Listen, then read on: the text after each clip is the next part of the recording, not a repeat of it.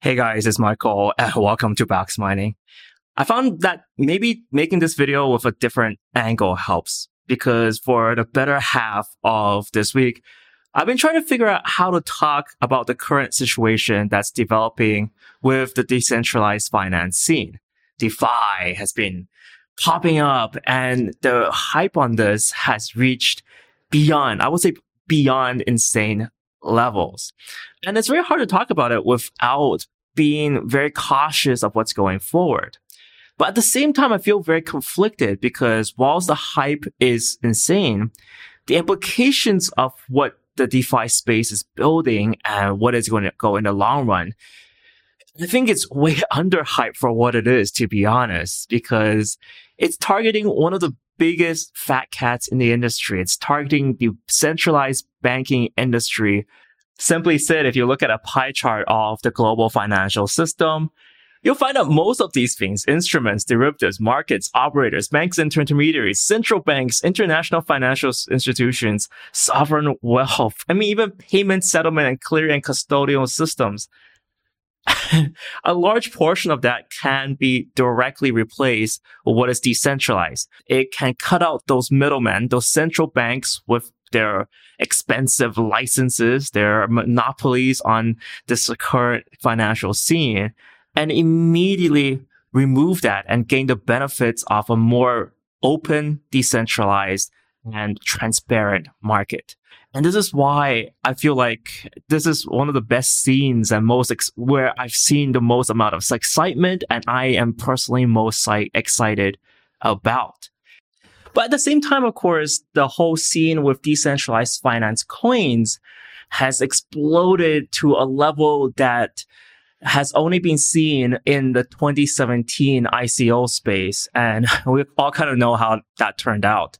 In the space of a month, we've stopped talking about percentage gains on Bitcoin, like 10% gains. That's nothing. No one really cares about that. We're talking about X's now, 10x, 20x, 100x on your investments. And that's popping up on multiple chat groups, channels, etc. It's just total insanity. The number of people reading white papers, if you want to talk about any projects in detail, that's barely anyone. Right now, most people just care about getting into a cryptocurrency, making sure that the project locks up enough of the circulating supply via staking pools, and then go ham.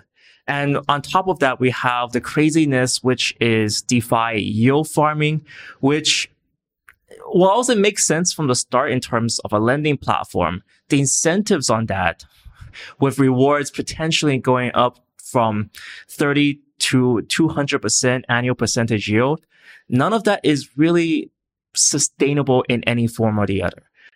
And something I also find quite scary about the decentralized finance space is that a lot of times the speculation is based on governance tokens. Sure, governance tokens allow you to vote on where a particular project can go, but there's no real guarantee that this will give you some form of return from profits of this project. And if you want to look at the full insanity of it, check out the story on July the 14th with the BZRX swap. Essentially what happened was that this project was listing out a new cryptocurrency on Uniswap. And what happened was that these bots, or you can call them hackers or people who are manipulating the system, they managed to clog up Ethereum network so much so that regular users can't get access, can't buy in on this ICO. And essentially, they managed to buy up the entire supply, swoop in on the entire supply, and make multiples of returns for selling that supply on the market.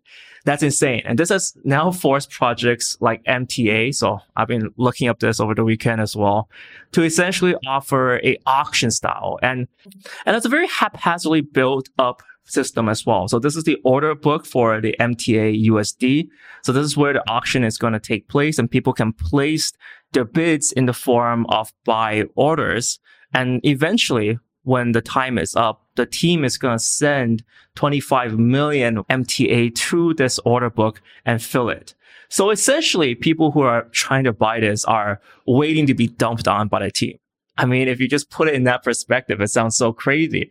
Because back in the day, we'll be so afraid of the team dumping tokens. And now, we're just waiting. We're like, dump your coins on us. Dump your coins on us, please. That's how insane the whole situation is right now. So obviously with this insanity, I'm very concerned about how this is going forward. I think it's extremely crypto to take something that has a lot of potential and to dial it up to not just 100%, but to 20,000%, way over what is rationally good. So have we learned anything from 2017? I think community and greed and emotion wise, nope, none of that. And in many senses, this is why I'm making this video, to make sure that we set the tone or the understanding for this. And in many senses, I think it's kind of almost common knowledge at this point that this is not sustainable and this will not end well. There will be a time when, just like musical chairs, everyone's dancing, but when everyone needs to sit down, people are going to panic and not everyone's going to be left with a chair. Some people might end up losing 90% or plus of their value, just like what happened in 2017. Now, this might be deemed as fun. So someone might say, oh man, box mining just flooding the entire DeFi space. What are you doing? Why are you even here? Just get out. Please, get out. But actually, knowing this, I think the best analogy for my mentality going forward here is that it's very similar to, say, the dot-com boom. I think most people investing at that time would have acknowledged that the dot-com boom was too crazy. I mean, pets.com was getting these insane evaluations on little more than a website and very little business. But at the same time, I feel like I don't want to miss out. I mean, if I was given the opportunity, I was a little bit too young back then to be part of the dot-com boom and the dot-com era. I mean, it's life-changing. Everything right now we use is online. I mean, in fact, you're seeing this video online and it's completely changed the world as it is. And I see the exact same thing with decentralized finance. Would I want to miss out on this? Hell no. Hell no. Of course not. There's no reason at all to miss out on whatever is going on here. And that's where you need to be strategic and rational and following your own strategy here. It's something that we've been saying a lot on this channel because at the end of the day, it's all your own decision and no one can really guide you here. I think there's no set guideline that will guarantee profit. Anyone saying that is definitely a scammer. But for me personally, not financial advice, of course, I've delegated a small part of my trading fund to go into DeFi projects and to investigate what's going on. I've been spending numerous hours at night looking at what is developing, what's new, and what can be used. And honestly, what can be used already is astonishing. Just take for a simple fact, something simple like Uniswap with an automated market making engine. It's very, very quickly replacing centralized exchanges as the default launchpad of choice for new projects. And centralized exchanges have already responded. They drastically lowered their costs for listing new projects on their platform, and they've already felt the heat already.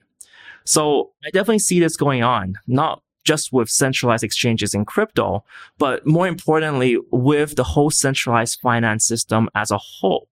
HSBC, Wells Fargo, JP Morgan Chase, these guys better watch out. What we can do in decentralized finance can replace 80 to 90% of their entire business, their billion-dollar business.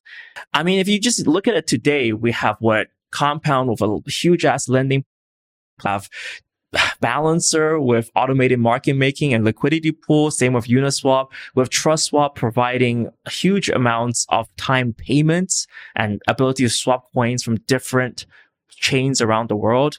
And this is just the beginning. And on top of this, with oracles like Chainlink coming in, smart contracts are only going to get smarter. They're going to get real information like who wins an election, who owns property. I mean, what can we do tomorrow? What can we do in the next 5 years in this space? I'm just astonished. I think there is like absolutely no doubt in my mind that I want to do more research. It's actually encouraging for me. And that's just saying the least. So how do we end this video then in that case? And my conclusion here is that there's definitely should be a warning given out to how much hype there is. It's way beyond hyped at this current point. And that's not always going to end well. And in fact, we saw with 2017, it did not end well for some projects. And that is my mentality. That's the risk I assume going into the space. Am I staying far away? Am I going to hide in a corner and say, this is all a scam? Oh my God. I think that is both foolish and stupid. It's almost like Peter Schiff saying Bitcoin is going to go to zero. It's not. It hasn't. And in fact, you've been pretty plain wrong, buddy. So at this point, I feel like I'm going into DeFi knowing the risks. And I think that's the core here. You must know what you're getting yourself into. There is a lot of hype. There's also no real way of calculating what a governance token should be, especially if the governance aspects, the criteria and what they can do can change over time. I'm pretty willing to know that and go into it. And I think that's the current state of thought I'm in. And I've adjusted my allocations of how much I invest, my portfolio allocation for that. And this is something that everyone must, not financial advice, must do them yourself personally. You must understand the risk, and there might be even more risks in that. So go research that. So that's my take from it. I'm definitely not going to hide in a corner and try to say everything's a scam. I think that's too much Peter Schiff for me.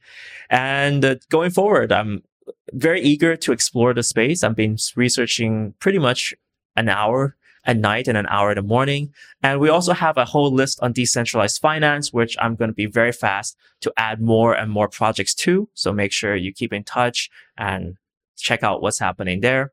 And lastly, of course, we have a giveaway these few weeks. So every week I'm going to give away an item. This week it is the Trezor. So to take part of this giveaway, all you have to do is click the subscribe button down below, click the notification bell, and then when new videos do come up, type the hashtag notification squad in the comments and you'll have a chance to win one of these. So make sure you do that. We've already given away a ledger. So keep in touch. We'll do the draw on next Monday, and I can hope you can catch me on that stream. I'll put that stream information right over here.